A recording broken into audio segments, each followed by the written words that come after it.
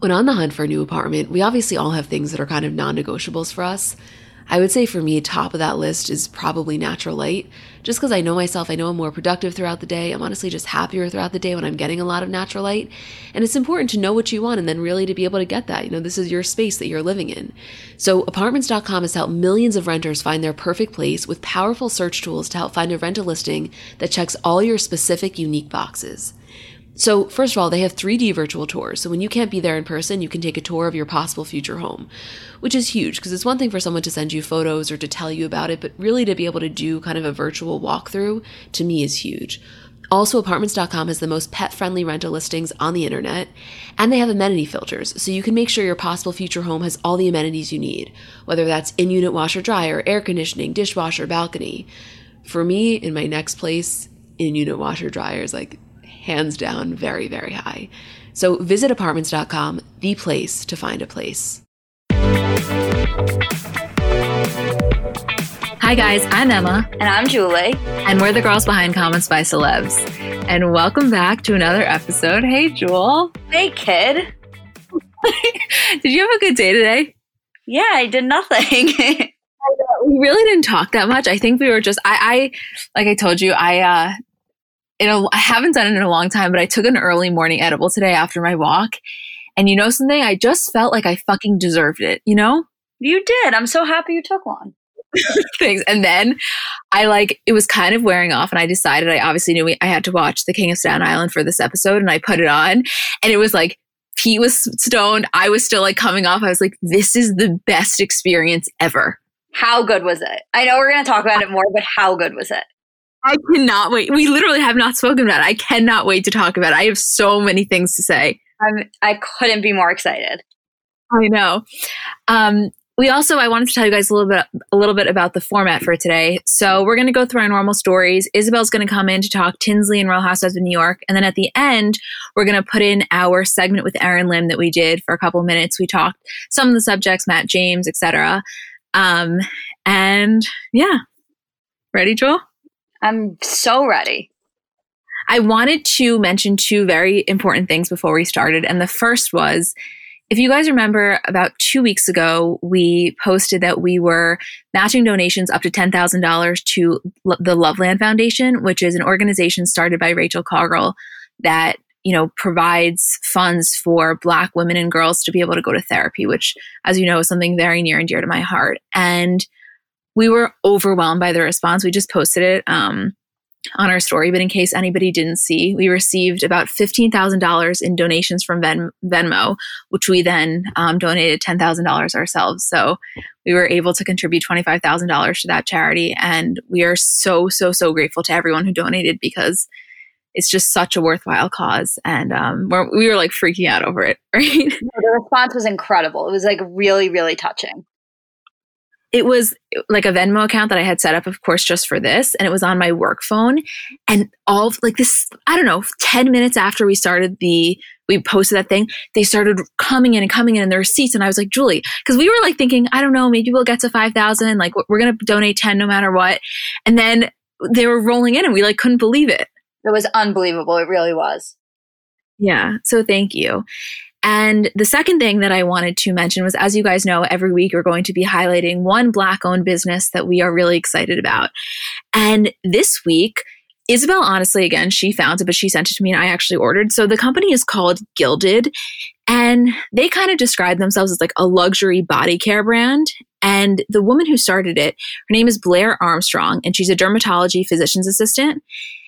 And the reason that I found it is their Instagram handle is @theartofbodycare. And I saw it on, Isabel had sent it to me, but I didn't order it right away. And then I was scrolling and I'm a big fan. I don't know if you guys ever do this, but of dry brushing. It's amazing for lymphatic drainage and it's really good for cellulite. And they have these ones that are in black and white marble. They're the most beautiful body brushes. It honestly hasn't gotten here yet, but the reviews are amazing. I'm really excited. So I will keep you posted on that. But definitely check out this company. It seems amazing. It's @theartofbodycare on Instagram and the name is Gilded. Okay, Jewel, you ready? So ready. Okay, let's fucking do it. I also want to mention, we got into Matt James with Erin Lim, but let me just put it on the record. I'm pumped for this one. I think he is so goddamn sexy. It is about time they had a Black Bachelor, and this may be the only season that I actually watch.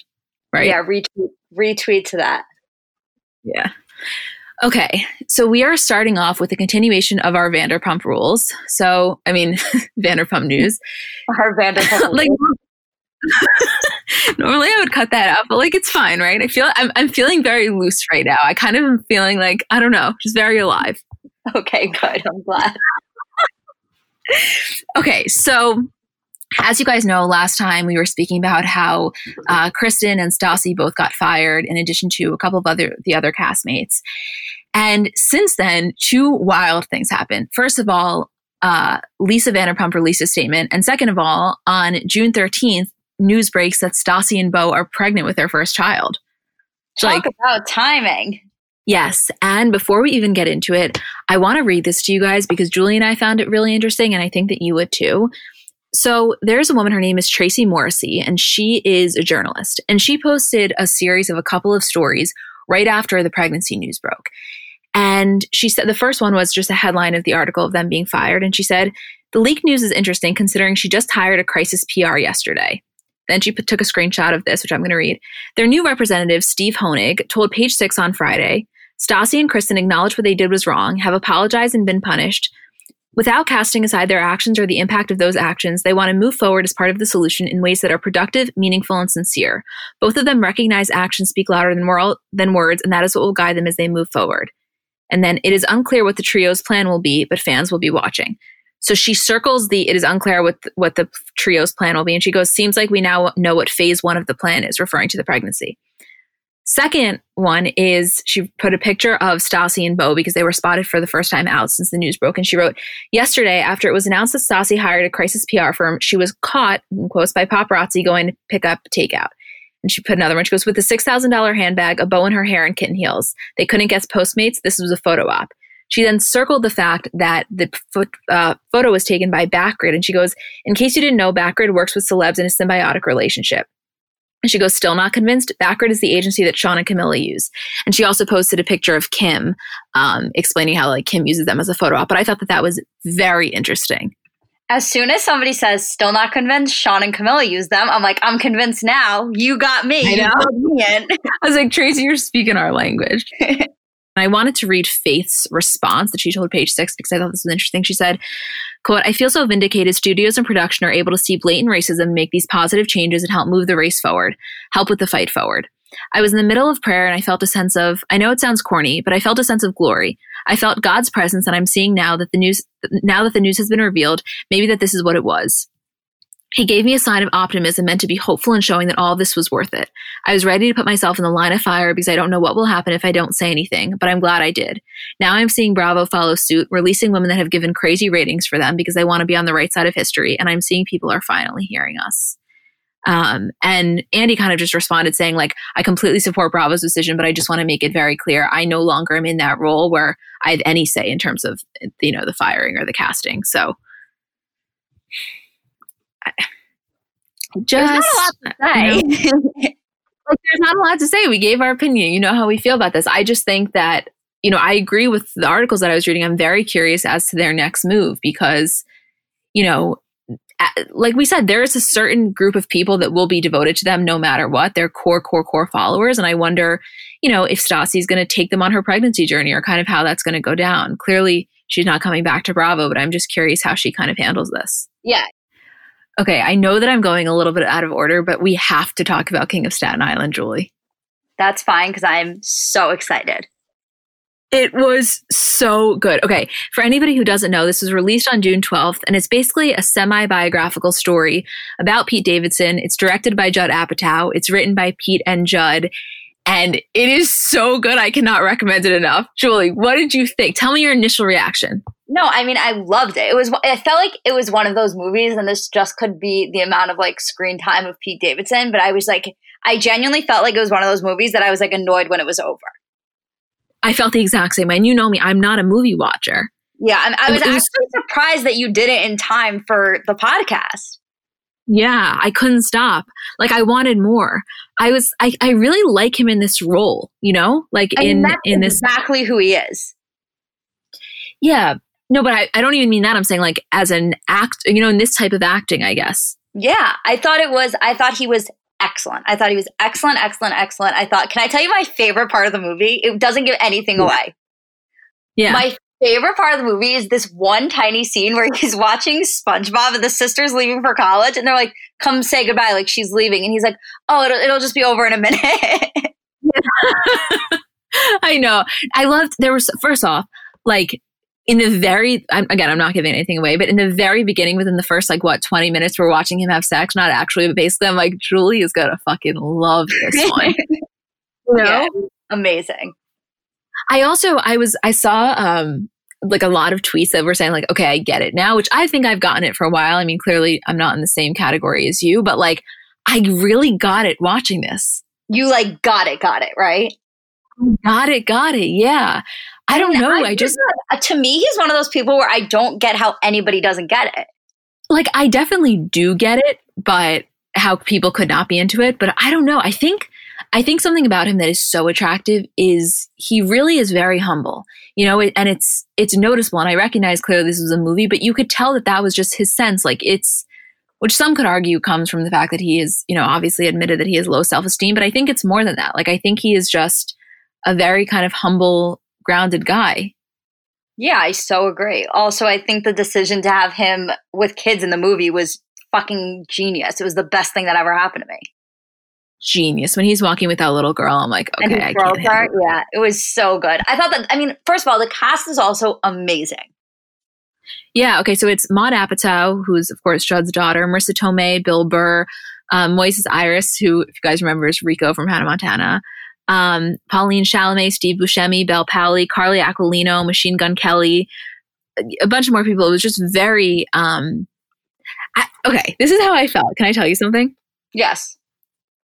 Do you remember when Pete was talking about how he looks up to Adam Sandler kind of more than anyone because he loves the fact that he's at this point in his career when he can just like have his friends in movies with him? Yes. Like, I recognize not all of these people are his friends, but the fact that he could have, Machine Gun Kelly and Maude, of course. Exactly what he meant. Right. Like, and I just think that there's something really so like best friends with. Exactly. His grandpa in the movie is his grandpa. Oh my God, I didn't know that. And I think from what I heard that some of the guys who are at the firehouse, like obviously not Steve Buscemi, but like a couple of the other ones were actually Pete's dad's friends from like their fire station. Wow. Also, for people who don't know, Pete's dad died. He was a firefighter and he died in 9/11. So the movie's dedicated to him and his dad's name was Scott. And Pete's character in the movie is Scott. Yeah, it's very touching. And you could tell that like, even though he was acting, that clearly he was going through that same sense of emotions while doing it. Like you're in a firehouse, that's your dad's, I think he probably just felt very connected to his dad throughout the entirety of filming. Yeah, definitely. Definitely. Also, this is very weird, the whole thing with it being pulled from the drive-in theaters. Yeah, I don't know. I think that was just an error. Like, I don't think it was ever meant to be put into theaters or drive-in theaters. Oh, let me just read this from Variety, just in case anybody was confused. So there was a headline that it was like, King of Staten Island pulled from all theaters, meant, of course, only drive-in because of Corona. And it said, Pete Davidson's The King of Staten Island was pulled unceremoniously and mysteriously from drive-in theaters last week, reports Variety. The semi-autobiographical film, which offers a comic take on SNL stars Pete Davidson's childhood in the borough, was instead released Friday for video only. Quote, there was no explanation from Universal, one drive-in theater owner told the outlet. They changed their mind. Insiders at Universal blamed the change on an internal misunderstanding. The King of Staten Island was always intended to premiere exclusively on demand. However, some executives unintentionally booked the film in about 100 theaters, an unnamed source is quoted explaining. When they realized the mistake, the studio went back to theaters and asked them not to play it. So random, no?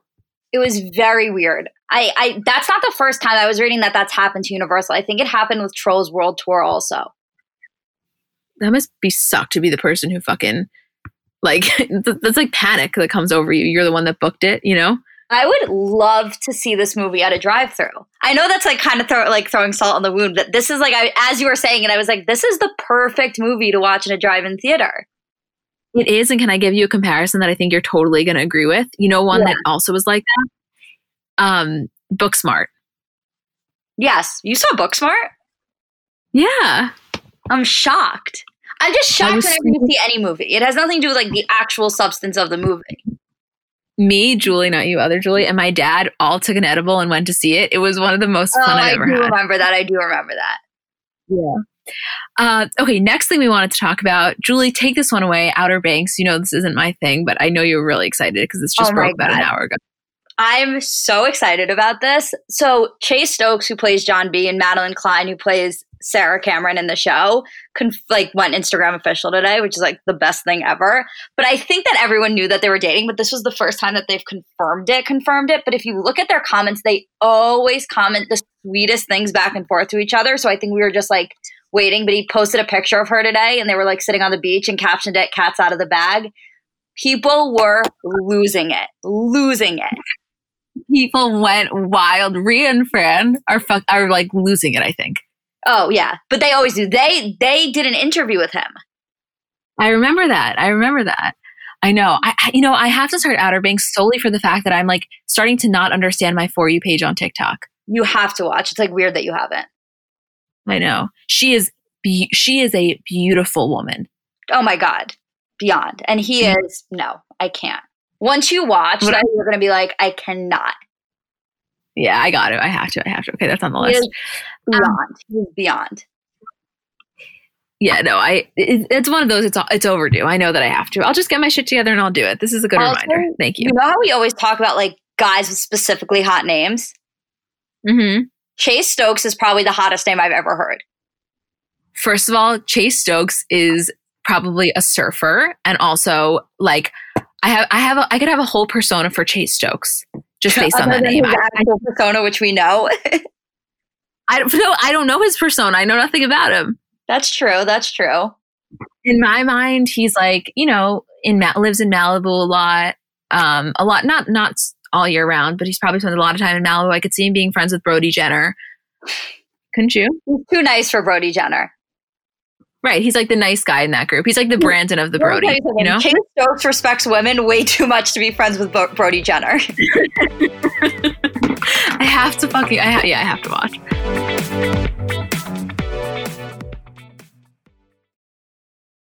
Okay, so if you've been listening to the podcast for a while now, there are two things you probably know about me. The first is that I am a diehard OG Skims fan. Like, there have literally been times where we've had to pause a recording because a certain product dropped that I needed to buy. And second of all, historically, I kind of just never wear a bra. So what we're talking about here is kind of merging those two things. Because listen, I'm going to be honest with you, I'm never going to be a daily bra wearer. It's just not in the cards for me. Never has been, never will be. However, there's recently been more events and I've kind of had a lot of weddings and just there's sometimes you got to wear a bra. And when I tell you, Skims is changing the game for me because that same comfort that I talk about with the underwear or the loungewear, they did that with the bras. And recently in the past month, I've worn the Fits Everybody t-shirt bra and the no-show balconette bra. I had to wear that one to a wedding under a dress. And like, it was the first time in my life where number one, I wasn't miserable. And second of all, I didn't come home and just like immediately want to take it off, which I'm telling you is a foreign concept for me.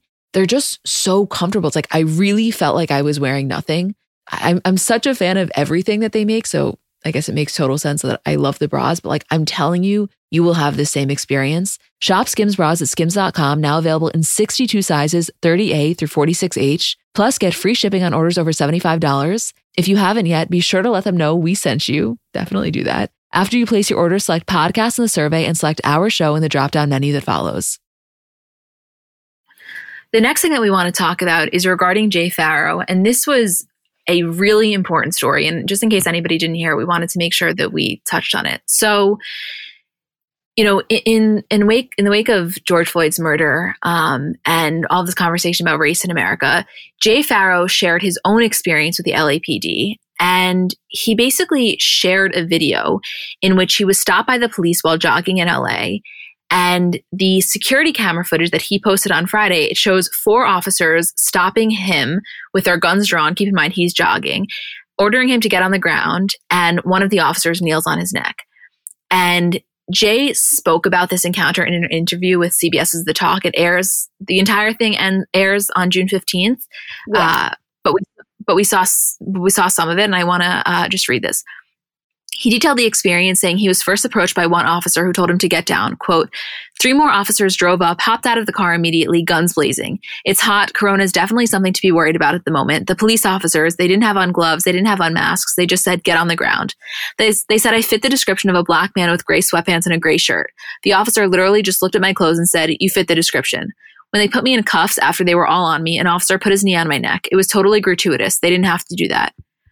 Jay told the police to Google his name, saying, quote, you will see that you made a big mistake. The officers then let Jay go after receiving a call confirming he wasn't the suspect they'd been pursuing. Quote, I was just trying to exercise. It could have easily turned into another situation if I wasn't who I am. And the point here is that being black in America is just that, being black in America. Other people can't level with the same fears that I have leaving the house. We should not have to fear going to the grocery store, going to get some gas, running down the street. It's called human civility. That's what it is. It's about being a human. Wow. Yeah. Well, I really think, fucking. Yeah, no, I mean, this was intense. And also I think the really large, obvious, other than the obvious takeaways of this is also like, not everyone gets the opportunity to say, Google me, you have the wrong person. Like Jay was very lucky in this scenario that he was able to do that, but most people are not afforded that opportunity. And yeah, it's a very scary thing.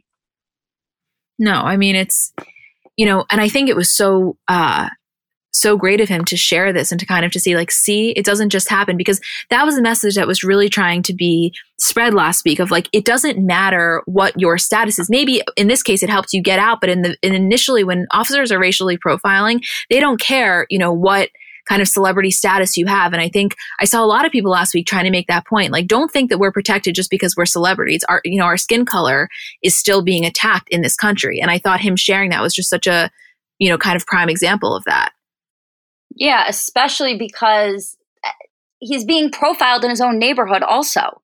Look at Ahmaud Arbery. That's what happened to him. It's just, we have to do better than that. No, we have to do better than that. I think that, people are really talking and they're really sharing their experiences. And I think that we have to pay attention to every single piece of information we're getting, not just the stuff that's being widely reported on the news, or not just the stuff that's, the things that are trending. Like so many people are coming out and sharing their stories and sharing their experiences with police brutality. And even if it didn't end, thank God, with them being killed, it still wasn't a fair experience that they had to go through. And I think that we have to pay attention to those experiences also. It all goes into it. It's not just when somebody dies. Exactly. It's every single one of them. Exactly. The next thing that we wanted to talk about is regarding one of our favorite couples, which is Teyana Taylor and Iman Shumpert. I don't know if we talk about them that much because they're relatively, I guess, more private than others, but they're easily in our top 10, wouldn't you say? Yeah, I think they are. Talk about sex tapes I want to see. Oh my God, I would die. See, when they were in Kanye's Fade video, that was like I think one of the first times that I was like, holy fuck. Yeah, I know. Do you remember the first time? You ever saw Teyana Taylor? On My Super Sweet 16. Yep. It's crazy. I know. And so they announced her second pregnancy in her music video for Wake Up Love, which they have one daughter together who's 4 years old. Her name is Junie. She's adorable. And I'm just like so funny. Today years old when I found out her name was Iman Taylor Shumpert Jr. and they called her Junie. I thought she was just Junie. Wait, what? Right? Like the Junie is for junior. Julie? No. You literally wrote this on the outline. I didn't even see that. I am mind blown. I know. It was a very similar experience to when I found out that people weren't actually named Trey. It just meant the third. Wait, what? Like, you know how people's name is Trey? Like Trey Songz? Like Trey Songz, like that pronunciation. But they're never actually named Trey. They're just the third person in their family. What?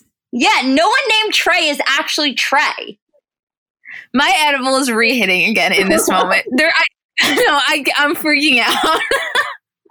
Are you sure? Are we going to get DMs saying this is false information? Listen, I can't tell you for sure that every Trey isn't Trey, but most Treys are just the third person in their family. Like, I knew this kid named Trey, and I was like, I asked him something about like being named Trey. And he was like, yeah, but that's not my actual name. I'm just like Michael the Third. And they call me Trey. Whoa. That is wild. You learn something new every day, don't you? I gotta ask don't let me forget to ask my dad if he knew that tomorrow. I will remind you. Okay. A couple of other things we want to talk about before Isabel comes on. Number one, I can't tell you the reliability of this, but he says it's true, so we're going to go with it. Aaron Carter says that he is engaged to Melanie Martin. As you guys remember, this was his on-again, off-again girlfriend that he called the cops on for domestic abuse, and then they got back together, and apparently she was pregnant. I don't know what's going on with that, but if that's true and he's engaged, congratulations, Aaron. We are rooting for your happiness. Right, Jewel? Literally, I'm making the outline and I leave the Aaron Carter's face blank because I never know what to put. I do this every single time, and we're about to start the podcast and she's like, oh, so you just didn't put anything in for Aaron Carter? I was like, I do not know what you want me to put there. I do not know where to begin. I don't know what information you want. I have no idea. You are just like, you didn't put in that he's engaged. I was like, you say Aaron Carter and I'm putting in a blank spot there for you to fill in whatever you want with it. Because there's nothing, every article is different. There's no reliability. He says one thing on Instagram Live, says another thing in his caption. Like, who the fuck knows? I just feel like we've been trying to do our due diligence in terms of reporting on major Aaron Carter. Don't say we, you. I've been trying to keep the good, kind listeners of our podcast up to date on Aaron Carter's love life. And fucking, what do you want from me, Julie? Sue me for it. Fine. Okay, next thing we wanted to talk about is I feel like this would be a good time to do a general TikTok update. How do you feel about that? I obviously feel great. Okay, there is a lot happening. We've got a lot of very confused DMs, and I want to start by saying we don't know all of the answers because this shit happens fast. And if you're not into the TikTok drama, just fast forward the next couple of minutes. But for those of you that are, let's get into it because I feel like we all are seeking some sort of clarity. Isn't that how you feel, Julie? Yeah, I'm actually very confused. I'm usually know exactly what's going on with them, but I actually feel like I've actually fallen out of the situation and the knowledge of it. We know this shit like the back of our hands, and I suddenly feel like, you know, I don't know. I feel like myself when Apple gets a new update and I'm like, where the fuck are my texts? That's how I feel in this moment. But yeah, exactly. Here we go. You ready? Yeah. So as you guys know, there was the Hype House and the Sway House, which were two of the main content creators' house, in addition to Clubhouse Beverly Hills, which is like Daisy Keech, Abby, etc. And the Sway House was, you know, Bryce Hall, Griffin Johnson, Jaden, Josh, Keo, etc. And the Hype House was, you know, Lil Huddy, Thomas, Alex, Cover, the Lopez brothers, kind of, Nick Austin, etc. There was always the middle ground, which was like Taylor Holder, Nate Wyatt, Kellyanne. And in the last couple of weeks, there has apparently been a little bit of a like joining of forces. And so some of the Hype House members, in addition to some others like Taylor, moved into this massive mansion, which was the old FaZe Clan house and the old Justin Bieber house. And this house is insane. It's 10 bedrooms, 16 bathrooms, worth almost $10 million. When the FaZe Clan people were living there, and it was called the Cloud House, apparently they were paying $80,000 a month. I mean, it's ridiculous. And I don't know if you read about this, Julie, but you know, what's been going on apparently is, or what they are getting a lot of criticism for is like, one of the issues with the Hype House and also with the Sway House, which we'll get into Sway House stuff in a second, is that, you know, these addresses leak and then they're very well known and people kind of come up, and it's becoming, now that they're getting more famous, this is running a little bit more rampant in terms of people just showing up. And so a lot of the criticism they got is like, why are you choosing a house that is literally one of the most recognizable, well-known like addresses and houses, you know? I just don't get it. Like, I feel like influencers in LA play musical houses. No, this is something that I can't imagine this, you know? I also can't understand it because to me, moving is the single most stressful, annoying process in the entire world. And to just do it for the hell of it seems like a foreign concept to me. No, I know. I think the one difference here is, though, it's not like this was their childhood home that they had so much stuff in. Like, they just moved into the Hype House less than a year ago. So how much stuff can, you know what I mean? Like, it was easier than having lived there forever. But I agree with you. It seems incredibly inefficient and bothersome. Yeah, it just seems like unnecessary stress. I don't know. To me, is Sway House and Hype House on good terms again? Like, they're fine? Oh, they're on great terms. Yeah, I mean, listen, we all know that Josh Richards and Bryce came out with that diss track called Still Softish about Little Huddy. Literally a day after that, they were hanging out and like they were making a joke about it. But I think now they're especially on good terms, considering the fact that like they're kind of meshed together. Jaden and Josh moved out of the Sway house, presumably to, pursue their music careers. Who really knows? Blake, I guess, may be moving in. And so I think like Bryce and Griffin and everybody, they recognize like Taylor's living in the Hype House. Like we have more power when we're all on good terms, And then a couple of other questions I have are, what's the deal with Jaden and Josh? Where are they living? They're not Sway House anymore. And also, like, I feel like it's a frat. You know what I mean? Like, I feel like you can live off campus but still be in the house. Oh, for sure. I think that's what's going on with them. But Jaden and Josh are like, we're not in Sway anymore. Because I think that their whole thing is this is my hypothesis and kind of what I've seen on Twitter. Like, and honestly, they may have uploaded a video that I didn't watch yet, but I think that the thing is like they're trying to pursue their, movie careers, singing careers, potentially acting careers. And I think that the issue with being associated with Sway, and this is kind of my like hypothesis, but I think that is probably true, is when you're in something so closely, I think that you then have to take the fall for your fellow like housemates' actions. And I think if they're really trying to build legitimacy in this business, they're trying to separate themselves for a little bit more autonomy. Okay, that makes sense. I'm gonna ignore the fact that I'm like, what is Josh trying to like separate himself for the purpose of? But that's fine. I know. My other thing is, why are we acting like that? Julie, why are we acting like I'm the expert? Like I feel like so like I'm sitting here like answering your questions as if I have any sort of inside knowledge. This is just my intuition. I can't. Okay, just know. I feel like my knowledge isn't as strong as it once was, and I feel like you still have it. So I'm just trying to like, let's just go back and forth for a second. First of all, do you think that Bryce and Addison are back together?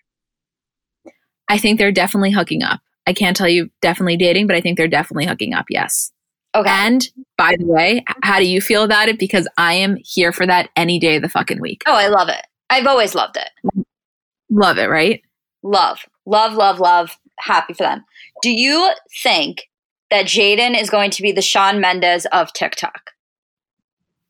Honestly, bold to say, I think that motherfucker already is. That is too bold to say. Like, I just think that is too, she's not. I just mean, like, do you think he'll ever get to the level of fame that Shawn Mendes is at, where you'll one day be like, oh yeah, I can't believe that kid started on Vine/TikTok? I think it's possible. I think he's really talented. I think we have to, let's see more from him. But I think he's very talented and he has very supportive parents. I know those two things. I don't know anything about them, but I know that they're very supportive. Amy is very supportive. Amy D. Hostler. Constantly commenting on again? I forget because it's Jaden's real dad. Is his? It felt good to see Charlie and Huddy back together again. Not back together, but hanging out. Yeah, I mean, Charlie is, I think it's 62, almost 63 million. She comes in hot from Connecticut, fucking there in every single person's TikTok has a cameo, really just raising their relevancy. And I don't mean that in a bad way. I think she's just like, I love her. I root so hard for Charlie, Julie. Yeah, me too, obviously. I think it's weird if you don't. I think you just have like internal things that you have to figure it out if you don't root for Charlie, because she's just good and so sweet and like did not ask for any of this. No, she didn't ask for any of it. I also have to make a shout out. There is a woman on TikTok. Her name is Fat Raccoon, and I'm going to find her exact handle because it's spelled a little differently. Hold on. You know how obsessed I am with her, right? Is that what her handle is? Yeah, it's Fat Raccoon, and the second O is 0. And she just posts amazing content that like is hilarious, but also very informative. And we put her in one of our roundups last week, and we were highlighting some of our favorite Black creators on TikTok. But she commented on our post, and I saw that she followed us. And do you remember? I had a full blown it was like one of the first times I've been starstruck in a very long time, I feel like. Yes, because by the way, her highlight is more iconic than literally anything I've ever seen. It could even be more iconic than Beyonce's highlight during Homecoming. She's so fucking beautiful. You guys have to follow her. She's amazing. I'm going to put her handle in the description so you don't forget. But anyway, that's what's going on. I don't really know what else. I know, what I do know is that I need to sit down with Addison and preferably Bryce also, but specifically just Addison, and really just talk to her, see what's going on in her head, see how she's handling all of this newfound fame. And, I don't know. It's a lot. I think that would be good for you guys. Don't you also think it's interesting that she, there's never been a discussion of like, oh, is Addison moving into one of these houses? Like she's in a fucking league of her own with her parents. Like that's not at all what she's doing. Yeah. Somebody asked me if Charlie was, and I was like, there's no way her parents would ever let her. No. I don't even think she'd want to right now. No, I mean, she's still in high school. She's so young also. I think we forget how young she is. Yeah. Oh, another thing that I wanted to say. So, sorry, the last TikTok situation. Alex Warren, who he's been branded as like a copycat David Dobrik. He kind of does the vlogs and he's dating Cover. And I guess their style of video is very similar to when David and Liza were dating. And he gets a lot of hate for that. And I don't know, they just get a lot of hate in general. And I think I told you this, that video that their ex-friend came out about outlining all these things. That being said, whatever, you guys obviously know we don't condone the hate. But something that I wanted to mention, because I think it's really important, is I guess, and he didn't say this specifically, but there was a video about it and Cover commented on it saying thank you, who's his girlfriend. There was a video of people being like, please stop, making fun of Alex Warren's weight gain. He had a very severe eating disorder. Like he's trying to feel comfortable with himself. And this is so mean and so bullying. And Cover commented thank you. And I just wanted to point that out, that clearly, I think that there's this like misconception a lot of times that eating disorders can only affect women. And that's so not at all the case. And this kid is very brave, and I just want to point that out. Like, okay, you think he's a copycat David Dobrik, fine. You find his laugh annoying, fine. But like, he has real struggles just like anybody else. His dad also died of cancer, and I know he's been very vocal recently about missing him. So I just like, be nice to him. He didn't do anything bad just because he copies David, That's a good point, Emmy. Thanks. It made me so upset. No, I know. Yeah. Before we bring on Isabel, I didn't watch this yet, full disclosure, because I'm saving it. I promised someone that I would wait to watch it with them this week, but I know you watched Dave Chappelle's special and I wanted you to talk about it for a second. Yeah, it was so excellent. So Dave Chappelle released, it's 27 minutes. He has it, I believe it's on YouTube and possibly Netflix, and definitely he posted on Instagram. It was his first ever Instagram post that he did as an IGTV. And the special is called 8 minutes and 46 seconds, or 8:46. And it's basically his response to the death of George Floyd and Black Lives Matter. And, I think Dave Chappelle is just one of those people, and you and I talk about this all the time, where it's like a lot of people who are that funny, it's also just like a direct link to their intelligence. And to me, Dave Chappelle is the literal embodiment of that. I could not agree with you more, Julie. It is, you cannot have that level of creativity and humor without also being a genius. Really, yeah, that guy. Yeah. I think that he is an incredible voice during this time. I think that, I don't know, not everyone loves him. Not everyone loves his humor. Like, I totally get that. But I just think that, to me, I think he's just amazing at what he does. And so smart and so funny and so, like, captivating. I don't know. I'm a huge Dave Chappelle fan. Yeah, no, he's an absolute genius. I can't wait to watch it. I promise someone. Yeah, I'm so excited to watch it. Okay, so imagine the softest sheets you've ever felt, and now imagine them getting even softer with every wash. Told you guys about this company before, but I'm going to tell you again, and I'm honestly not going to stop telling you because they are the best sheets on the market. In a recent customer survey, 96% said that Boll & Branch sheets get softer with every wash, which I didn't take that survey, but if I did, I would have been in the 96% because I am telling you, it's like you've tried them at first and you can't believe that they could get softer, and then they just continually do. A lot of things I like about this company. First of all, they're made with the rarest 100% organic cotton and are completely free from toxins. Second of all, they're buttery soft, but also breathable. So they kind of work in any season. They have over 11,000 reviews, 30-night worry-free guarantees. So you can wash, style, and sleep in their sheets for an entire month. And if you don't love them, you can send them right back. Their signature sheets come in 13 versatile colors in all sizes. So from twin up to California King. I have them in the color stone. I have the color mineral. I have a waffle blanket. Like, I got a lot of things from this company, and Everything is just quality. I so badly need you to try them so that you can understand what I mean. I'm telling you, I've gotten these as gifts for so many people and everyone I know is hooked. Sleep better at night with the softest sheets from Boll & Branch. Get 15% off your first order when you use promo code CBC at bollandbranch.com. That's Boll & Branch, BOLLAND branch.com, promo code is CBC. Exclusions apply. See site for details. Okay, Isabel, you there? I'm here. Hi. Hi. I'm so happy to be back. I'm laughing though because when you were like, okay guys, like we're getting into our TikTok update. If you're not interested, just scroll forward. Like I was ready to scroll forward, but then I'm like, oh fuck, this is like live. Isabel does not care about TikTok at all.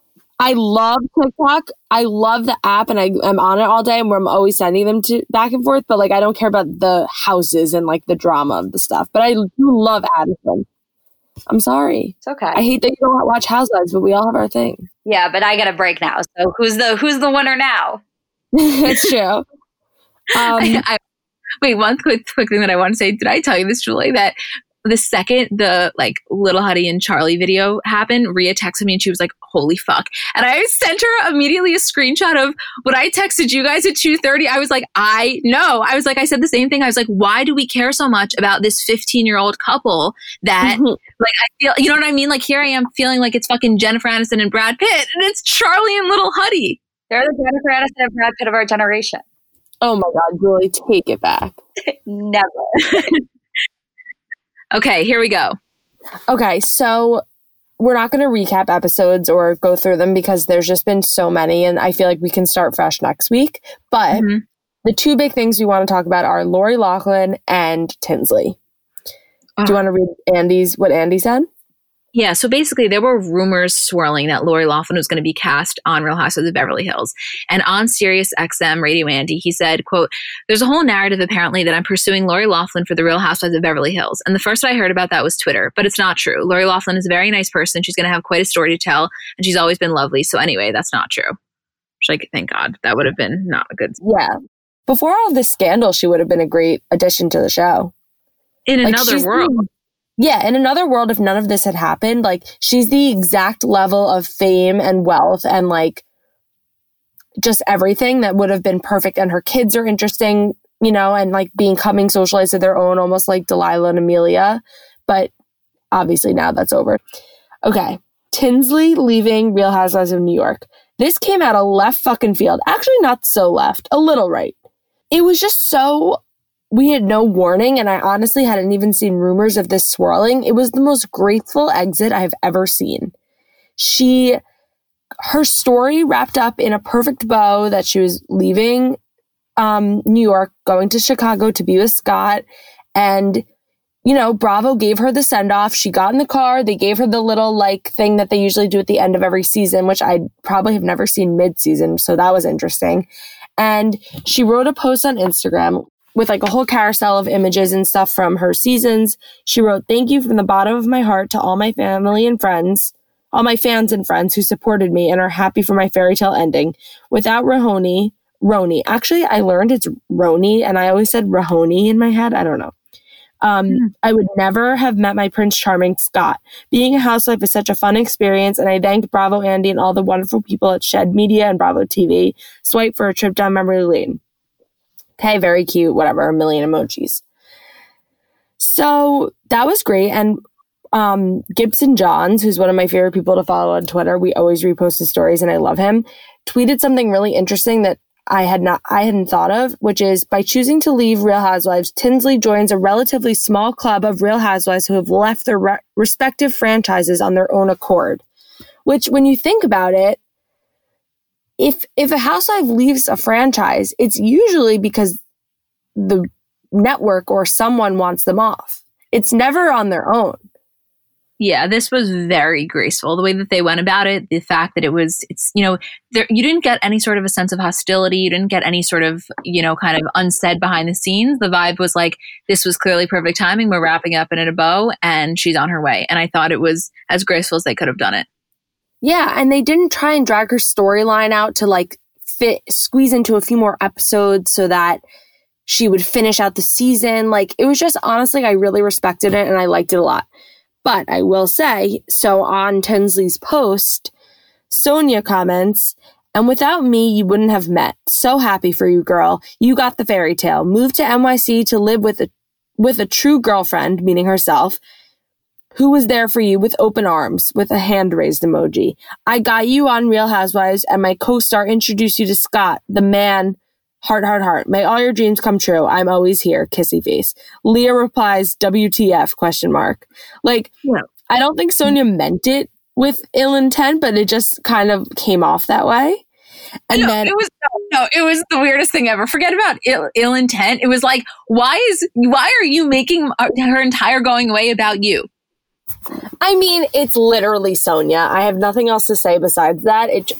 I wasn't surprised fucking at all. Like, it just was. It was what it was. So then I posted that on Comments by Bravo, and then Sonia commented, oh, I made the caption Real Housewives of Chicago, and she wrote, OMG, Real Housewives of Chicago would be amazing. And then someone wrote, because there was a lot of, everyone was saying, like, you didn't introduce her to Scott. Carol did. So someone wrote, I feel it was without at Carol Radswell that they wouldn't have met, but okay. And she goes, I introduced Tins to my Real Housewives girls. And then Dorinda writes, at Sonia Morgan, your good deeds and introductions should not be forgotten. Exclamation, question mark, heart, hashtag, thank you.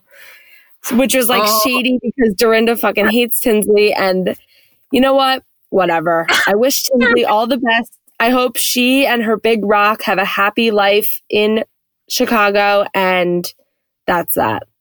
I mean, let me tell you something. Dorinda she couldn't resist. She can't resist the opportunity for that jab, you know? She can't resist. She cannot help herself, and you know what? Now she's just going to have to find someone else to pick on because Tinsley is off. Yep, exactly. Anything else you'd like to add? No, I think...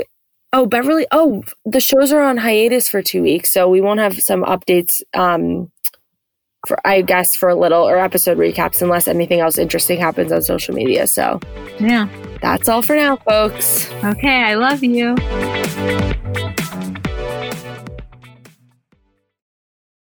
I don't know about you guys, but I am one of those people where every year on daylight savings, having that extra hour of light in the evening just like completely transforms my mood. I feel like I am not me when it gets dark at 4 p.m. And obviously the flip side of that is that first morning after springing forward can be rough. So I want to tell you about something that can make it so much easier, so much more enjoyable. It's called Hatch, and Hatch can help you choose sleep, prioritize healthy habits, and then also make the time change transition seamless and enjoyable. So the Hatch Restore helps you build sleep habits that make your unwind and wake routines simple and enjoyable. So a phone-free bedtime, no matter what time of year it is, which again is really a habit I'm trying to change this year, and this has very much helped it. And then with the Hatch Plus subscription, you can access the latest routine-building features like Cue to Unwind, which signals you that it's time for bed, and Pillow Talk, which is kind of like your favorite shows or socials without the screen to keep you up. For me, that's like such a wonderful feature because it helps me unwind, but not in a way that feels unnatural. It's kind of like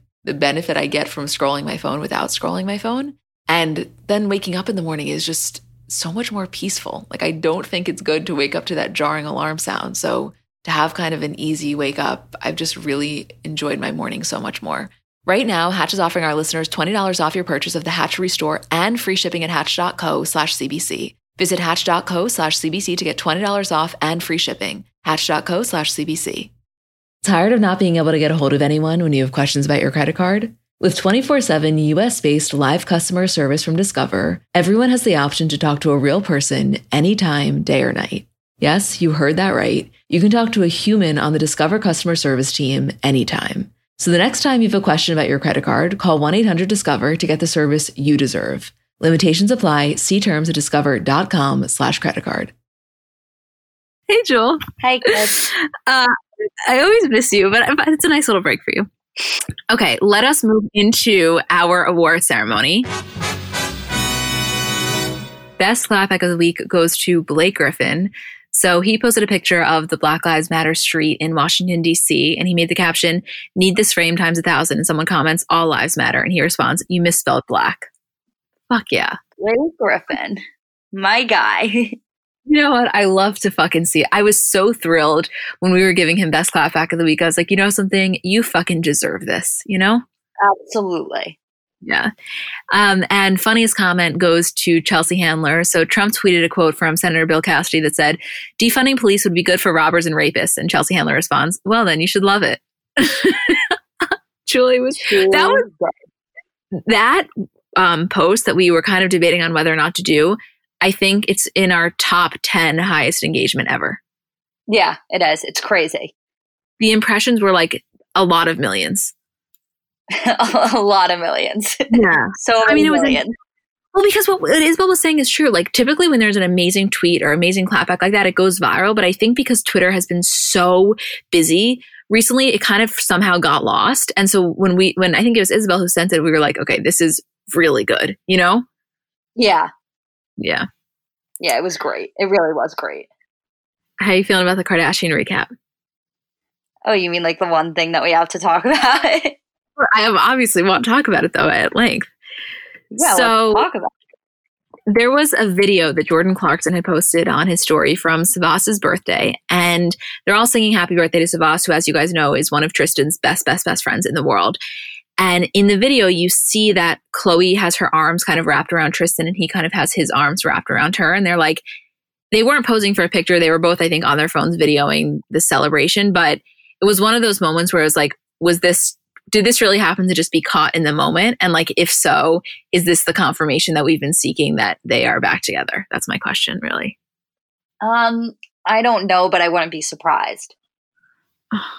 It's like, I don't know if this is enough for me to say like, yes, they're definitely back together. I think that like one arm around one in one video for a second isn't enough. Like, I'm not convinced, but I would not be surprised in the slightest if they were. I mean, it's hard being a diehard Khloé supporter in a sense, because all you want is her to be happy. All you want is to root for her. But at the same time, when you see something like this, it's like palm in fucking face emoji. That is our general mood regarding this, you know? Yeah, I agree. I mean, listen, it's her life. I trust her enough to do what is best for her. And I trust her enough to know that like, if she's going through this, she understands the risks and ramifications of it. And if somebody's going to do something, there's nothing you can do to stop them. That's the thing that I think we've all learned, is that if Khloé really wants to be with Tristan, there's not enough hate on the internet that's going to get in the way of that. No, of course not. Nor should there be. You should never live your life based on other people's opinions, especially people you don't know. Like, I want her to do whatever she feels right. I would just be lying if I said that my guard isn't a little bit up, because we saw what a fucking manipulative asshole he was for like multiple times in a row. And, you know, as Maya Angelou says, when someone shows you their true colors, believe them the first time. And like, his true colors have been shown countless times. Oh, I mean, listen, it's not like they're going to get back together and I'm going to be fine with it. That's never going to happen. I just like, we'll see it play out again. It just like, it sucks to watch her do this to herself, I guess. I know. Although the optimistic side of me is like, you know what, maybe he will be different this time and whatever. And I hope that that's the case. But the other thing that I have to say is like, you know, Khloé has never been shy about being like into sex, and she's a very sexual person. She's horny, etc. And like realistically during quarantine, I don't think, especially around her kid, she's bringing in someone else like random that you don't know how serious their quarantine has been. So like on a very strictly sexual level, which I know we talk about a lot, but it's like amplified during quarantine. Like, this is an amazing situation. Like, to be trapped in a house with Tristan Thompson solely for the sex aspect of it, I'm sure is like fucking 10 out of 10. Yeah, I guess. I just like don't think there's a strictly sex aspect with her and him. I think there is for him, maybe, potentially. I just don't see it for her. No, she's giving him, I'm sure, Khloé's the type where she what's the expression, like boyfriend privileges or like fiance privileges with boyfriend title. Like, I just think that she will always be better to someone than she has to be. Or than they are to her. Yeah, like she's Febrezing those fucking sheets. I just know it. Oh, 100%. 100%. Yeah. No, I mean, we'll see. Anything else that you wanted to add Kardashian-wise? I know we spoke a little bit in Patreon about Kourtney and Scott. Like, I just that the picture that Kim posted of the kids is the best thing that ever happened to me. Chicago and Saint specifically, I I couldn't really handle North it. looks like a different person. She's growing up right before our eyes, and it's a fucking trip. She's like, she looked significantly older in that picture. Yeah, because her teeth grew in. It's very bizarre. I mean, like, of course her teeth grew in straight. Like, when I was 6, I had like these crazy buck teeth, but that's like because I sucked my thumb a lot. But still, it's like, it's so not fair. Like, of course you don't need braces. Oh, they're a perfect fucking family. Really so goddamn beautiful, every single one of them. I live for those pictures. You didn't have braces, right? I had braces. Really? I've never seen a picture of you with braces. I didn't have crooked teeth. It was just for like alignment or something. Like jaw-wise, I think. Crooked? No, like jaw-wise, I'm saying. Oh, right. I think. I don't know. I just had crazy spaces in between my teeth. Yeah. You have good. Oh, wait. What? You always think your teeth are too little, right? They're really small. They're very little. I think they're just cute. Thank you. Well, we love you guys so much. We're going to cut now to our conversation with Erin Lim, host of Snapchat's The Rundown and Binge Club and correspondent for E! News. Hello. Hi, how are you? I miss you. I'm so happy that you're here with us again. Oh my gosh, I'm so happy to be with you guys through virtual weird devices and programs. Yeah, thank you for sticking with us. You are like the busiest woman ever right now. Can you tell everyone what's going on? I feel like you are on the air every single day. Yes, and I have a new show called Binge Club. It's on Snap, and it is your weekly download of what shows you need to be watching and binging right now. I give like a review, and if you should press play, pause, or just absolutely skip. So yeah, it's a fun show. It's keeping me super busy. I'm watching all of the shows in order for me to tell you which shows to watch. And then I also have the rundown 3 days a week, Monday, Wednesday, Friday. Oh, my show Binge Club, by the way, it's on Saturdays. So yeah, you just really, you just can't get enough of me. And then I'm also doing Daily Pop. I'm filling in for Carissa while she's on maternity leave, and that is weekdays, 12:30 Pacific on the network. It's a lot of stuff. I mean, I remember we were talking about this the first time you were on, and how I always say, like, you, in my opinion, when I think of Snapchat shows, like, I think of you. Like, because you were one of the first ones to really, I feel like, just make that space kind of so integral. Thank you. Yeah, I mean, Rundown was the first show that kicked off the whole new Snap Discover platform. I mean, there was nothing that came before it. There was no example for us to go off of. And then basically every vertical show that you see these days are just what the Rundown is. So yeah, I'm super proud to continue to be a part of it 500 and something episodes later. Yeah. And what is it? An insane amount of downloads, right? Like it was. Yeah. We've got over 9 million subscribers. That's amazing. Wow. Yeah, unbelievable. It's been fun. I love the show. I know. You can tell. So I'm really excited because this doesn't normally happen. Typically, and you guys obviously know, we're recording this on Friday and it's going to come out on Monday, but we don't ever really get to record the day that news breaks. And so we are talking about Matt James being the season 25 Bachelor, the first Black Bachelor in Bachelor history. And it happened just a couple of hours ago, and we get to talk to you about it. I'm so excited. Oh my gosh. News. Yeah. History really made. It really is. I mean, let me give everybody a background. So, there were a lot of calls on ABC to kind of diversify its contestants. And there was actually a petition that was started on change.org, and it was called A Campaign for Anti-Racism in the Bachelor Franchise. And I'm going to read you the description of that. It was, ABC and Warner Brothers have been producing Bachelor content for 18 years. During that time, they've cast 40 season leads, yet only one Black lead. This is unacceptable. As creators of one of the most popular and influential franchises on television, ABC and Warner Brothers have an opportunity and responsibility to feature Black, Indigenous people of color, relationships, families, and storylines. The franchise and all those who represent it should reflect and honor the racial diversity of our country, both in front of and behind the camera. Representation matters, and it is one of the most important ways our country can embrace its diversity and evolve. Spot on. Like, Right. Yeah.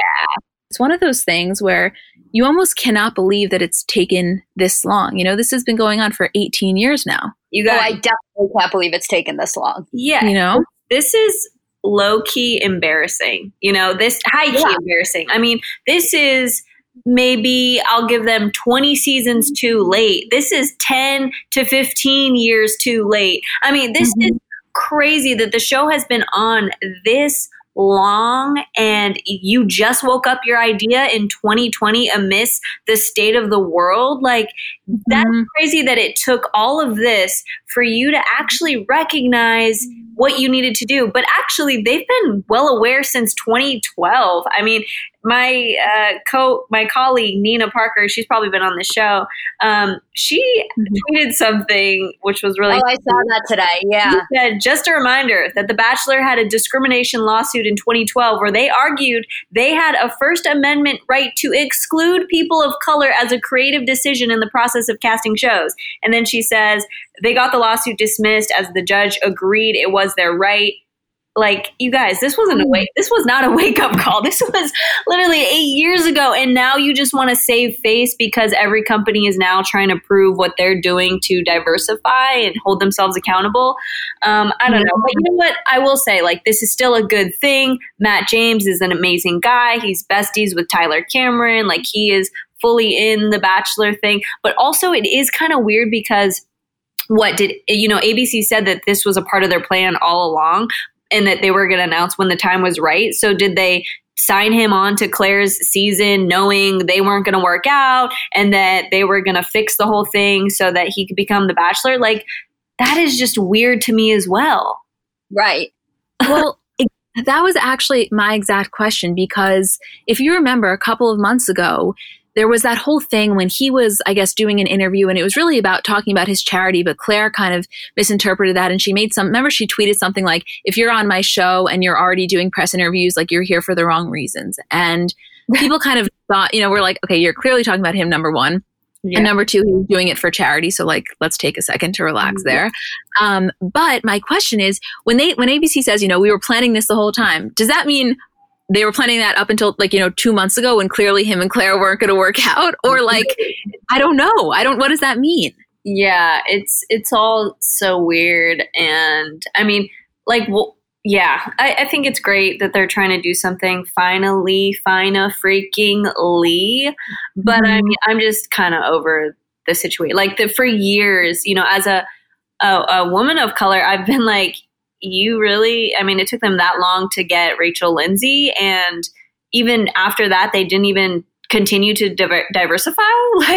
I'm just it's just so disappointing. And yeah, when you look on TV and then you really can't see yourself in any of these contestants or these characters, it's really wow. But you know what? All of this is clearly happening for the better of the world and entertainment. So here we go. Yeah. People are putting their money where their mouths are at, which is good, finally. Right.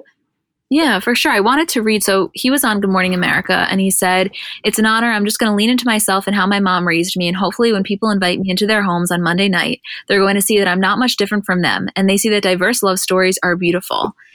And, they were asking, what do you think about ABC taking this long? And he said, in my opinion, I don't think it's ever the wrong time to do the right thing. It's a class act. Doesn't he seem like it? It is a class act. And I think it's going to be great. And, a lot of friends are already texting me oh my gosh, sign me up. Let's go. So I think a lot of people are really excited. And yeah, he just seems like a great, great guy.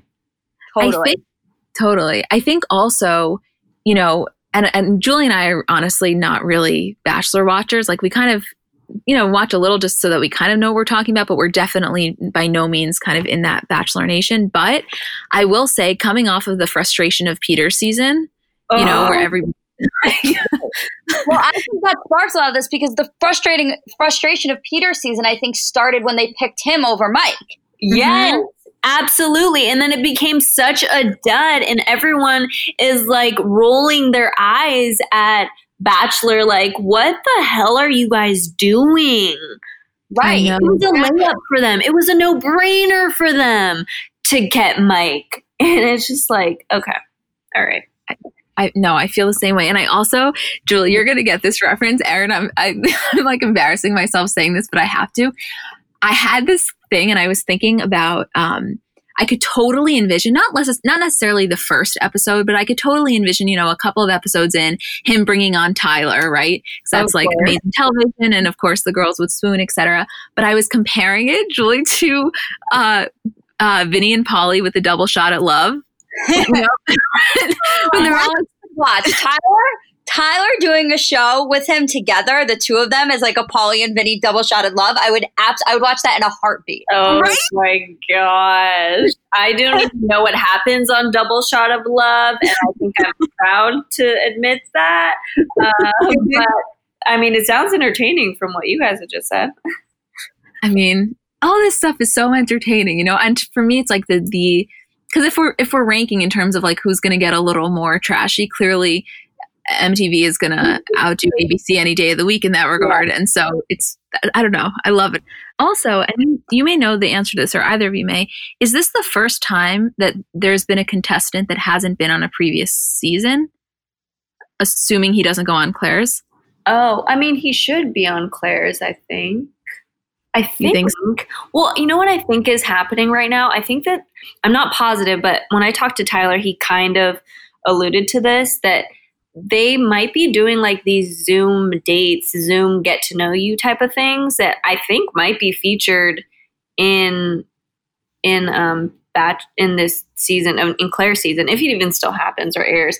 But if he doesn't go on Claire's altogether, this will be the first time. I mean, this is not my forte, but I'm telling you, I'm definitely going to watch the season. I find I'm very attracted to him. This is like the epitome of my type. Oh my gosh, get it! Please sign up. Can we sign you up? Can we sign you up? God, but then you still can't tell people like what you do for a living. Yeah, exactly. It's my worst nightmare. Could you guys imagine me on TV? Oh my God. I can imagine. People are going to recognize your voice, but I think you should 1,000% do this. I was saying if I signed you up, Julie, I would lose my mind. Yeah, if you did that, like, Emma, please just do it. I would actually die. You would die, I know. That would be honestly the best thing that ever happened to me, I think. Julie, would you watch every week? That's actually the only way I would watch. Yeah, and we in Comments by Celebs, we'll definitely be watching you closely and all of the things that you put on your personal page. I know. It's like Inception. But anyway, we are really, really excited, and we'll see. I can't wait. I mean, I'm curious to see what else comes out about that. Yeah. In not as happy news, Kelly Clarkson, news broke on Thursday that Kelly Clarkson is filing for divorce from her husband, Brandon Blackstock, after almost 7 years of marriage, which, before I even get into the details, were either of you shocked? Because I was. Extremely. Yes. Could not believe that I was reading that news, actually, because every single time I've interviewed Kelly Clarkson, anytime anyone has spoken to Kelly Clarkson, she's always raving about her husband. She's raving about his kids that he has had from a previous marriage that she has taken on as her own. She loves the kids that they share together. It's like being a wife and a mother is her greatest job amongst all of the other jobs she has. Like, they would ride home from set together when she was taping her shows. Like, it just seemed like they were so in it forever. And I don't know, it kind of made me believe, and I have no intel on this, but did something happen during Corona, really sudden, that might have ignited this? Because a lot of people are splitting up during Corona when they're really getting to know their partners. So I don't know. Yeah. That's how I felt too. I mean, she always raves about him, I feel like. So I was very shocked by this. Yeah. Well, not to get all Julie, do not make fun of me, but in terms of astrology, I have this one friend who's very, very into it, and she texts me all the time, and she's like, oh my God, another couple. I guess it's Venus is in retrograde, which is different than Mercury. Oh God. And it's very, very damaging for relationships. And she said to me way before we even saw any of these public ones, she's like, in the next couple of months, you're going to see so many celebrities break up. And it's really come to fruition. You literally sound like Corona's PR person. Like, no, this divorce wasn't our fault. This was astrology. Let them take it. Retrograde. Like, tell me more about it. Like, what do I need to know? I literally feel like that, Julie. I don't know. I mean, I think that, I don't know, like when the whole Jay and Kristen thing happened, that was like, this to me, and again, tell me what you guys think, but this to me had a totally different vibe, because with Jay and Kristen, the tensions were never, we always knew that they were like, they had a foundation, but the tensions were very visible. I feel like, we saw their lives through the reality show, etc. Whereas this one, in the times that we heard from Kelly Clarkson about it, she was raving. There wasn't that same like kind of sarcastic energy that Kristen had when talking about Jay. Yeah, and I feel like Kristen was always very open about their struggles. Like, I think the thing with Kristen and Jay wasn't that people were shocked that they got divorced. It was how sudden it was. Mm-hmm. This is just like the general shock of the announcement. Mm-hmm. Totally. So for anybody curious about the background, because to be honest, I kind of forgot as well before we were looking this up. So they first met in 2006 when she was rehearsing before the American Country Music Awards. And her manager at the time was actually his dad. And he is also the former stepson of Reba McEntire, which I don't know. I knew that, but I completely forgot about it until this outline. And also Reba is one of Kelly's like mentors. I know. I mean, like Kelly has always spoken so highly of Reba. Like I felt like that was, she just looked up to her so highly, and that's a very interesting connection, I felt. Yeah. And they reconnected in 2012 at the Super Bowl when she was performing the national anthem, and Blake Shelton performed America the Beautiful, and he was managed by Brandon. So they were very much, they've always been in the same world. And then they started dating that year, 2012, and they got married in 2013 in Tennessee. Wow. I mean, just talk about being blindsided, though. I don't know if we ever will find out exactly what happened, if something happened that, randomly sparked all this, because Kelly just seems like, she doesn't seem like she would ever bash someone, or even if something bad happened to her in this process, or, so, and I'm not saying that maybe something she could have done. So I just feel like, with this, they might just go their separate ways, kind of peacefully. Mm-hmm. When we saw Kristen and Jay split up, it was not as amicable as it appeared initially. So, yeah, I don't know if other news will surface surrounding, what happened. I know. Definitely a shocker. Yeah, no, I'm very curious. The next thing we want to talk about, this is so sad. This was really came as a shock. So on Wednesday, the This Is Us Twitter account confirmed that Jazz Waters, who was the writer for This Is Us, passed away. They tweeted, "The entire This Is Us family was devastated to learn of Jazz Waters' passing. In our time together, Jazz left her mark on us and all over the show. She was a brilliant storyteller and a force of nature. We send our deepest sympathies to her loved ones. She was one of us. Rest in peace." And the day later, on Thursday, the LA County coroner confirmed that her death had been ruled a suicide. She was accredited. I mean, she's obviously a writer for This Is Us, and she was also a credited writer on What Men Want, Kidding, Hood Adjacent with James Davis, and of course, This Is Us. And this one, this was really, really sad. Yeah. Dealing with a death of anyone, a friend, is just, it's hard. And then dealing with suicide in particular is like a specific type of loss that is, it's just unexplainable. And, I've gone through that type of loss, and I feel for her friends and family. And, it's just mental health is so important. And I think that a lot of times we don't give ourselves or even the people around us enough grace and check in on each other, and right now during a time such as this, like 2020 it feels like it's been 10 years within 6 months. And I feel like even my mental health is in a state of I feel low lately, and I don't usually deal with depression. And so I can only imagine what people right now who do have mental health problems are going through. And I just think we need to just reach out to one another now more than ever and say, hey, how are you doing? Health check. what's going on? Like, how can I be here for you? How can I support you? And everyone needs to just put their differences aside and look at each other like human beings and say, I'm gonna be there for you. I'm gonna lift you up. And I just hate to see that someone just who is so amazing be gone. I know. Yeah. No, it was heartbreaking. I wanted to read also Dan Fogelman, who's the creator of This Is Us, tweeted, "This news took my breath away. Jazz was absolutely brilliant and had so many stories still to tell. She made an indelible mark on our show, and my heart breaks for her loved ones." I think, I obviously didn't know her personally, but from everything that I read and, what people have said, I think that there's something really, really unbelievable about someone who's able to write something like This Is Us. Like, clearly that is someone that has a mind that is just brilliant. You know what I mean? I think that a lot of shows, most shows, the writing is such a huge component of it, if not the most important component of it.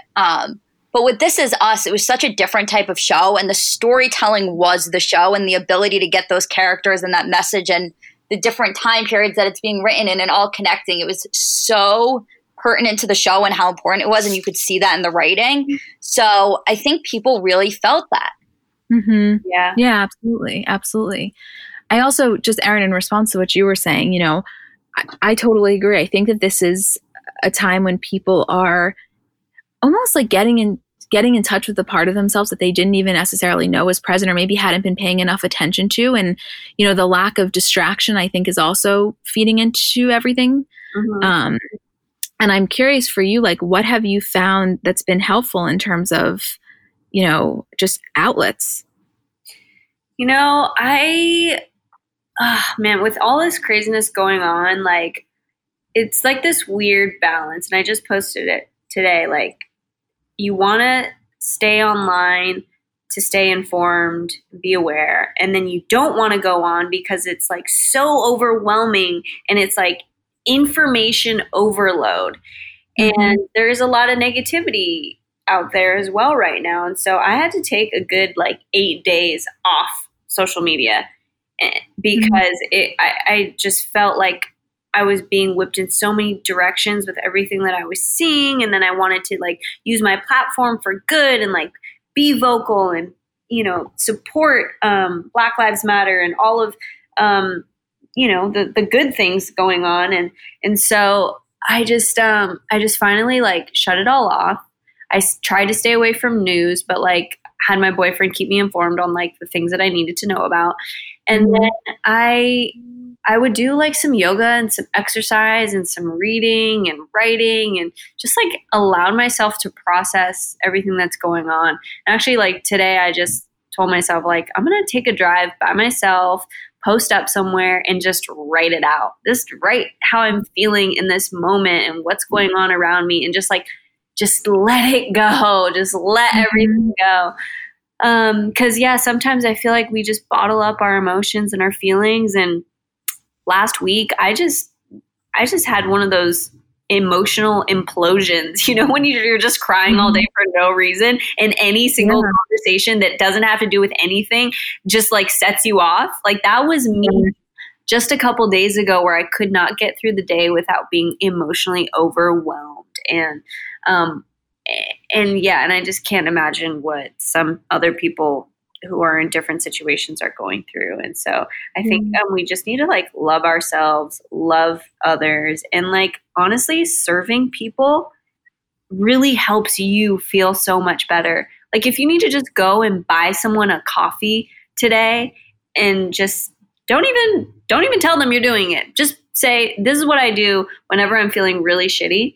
I give a barista $5 or $10 and I say, put this towards whatever the person behind me wants. And then I walk away and I leave.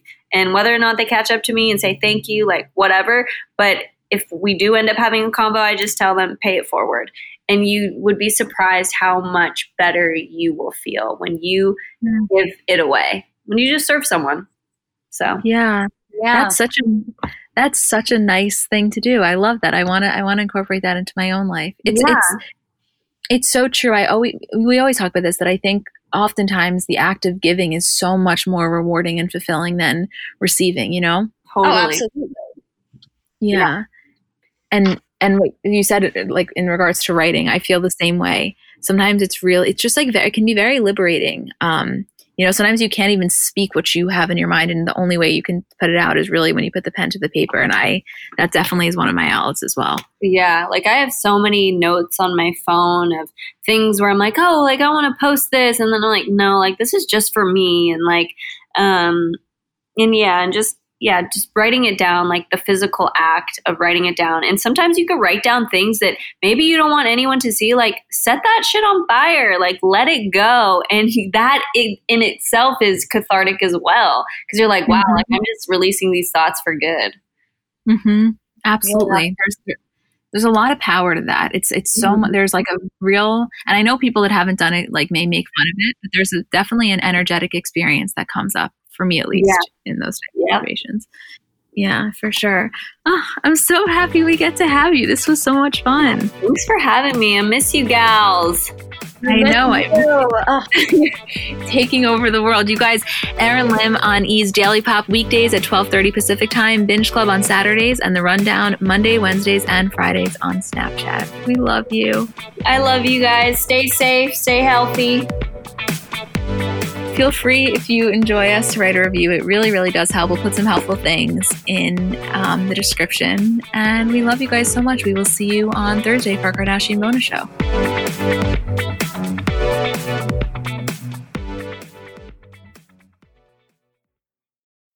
So I'm a big fan of transparency across all aspects of life. Like, generally speaking, there's pretty much nothing I wouldn't rather be told straight up. But specifically when I'm buying something or paying for a service, I just want to know what I'm getting myself into. And oftentimes there can be so much nonsense or so much yada yada. For example, sneaky terms hidden in the fine print of contracts, or bills that randomly go up without properly alerting you, or budget airlines with cheap fares but then exorbitant fees to make up for it elsewhere. And we just should not need to be dealing with this type of yada yada in our lives. And yes, you could read every single word of every single contract, and that's one way of avoiding it. Or you can go with a trusted brand like Metro by T-Mobile that helps you to get ahead and not pull you back. That's right. You don't take yada yada from life, so don't take yada yada from your wireless provider. Metro by T-Mobile has no contracts, no credit checks, no surprises, and nada yada yada, which honestly gives so much peace of mind. Like, you shouldn't have to compromise for an okay option with sacrifices when you really deserve that full transparency. Stop by one of over 6,000 Metro stores nationwide.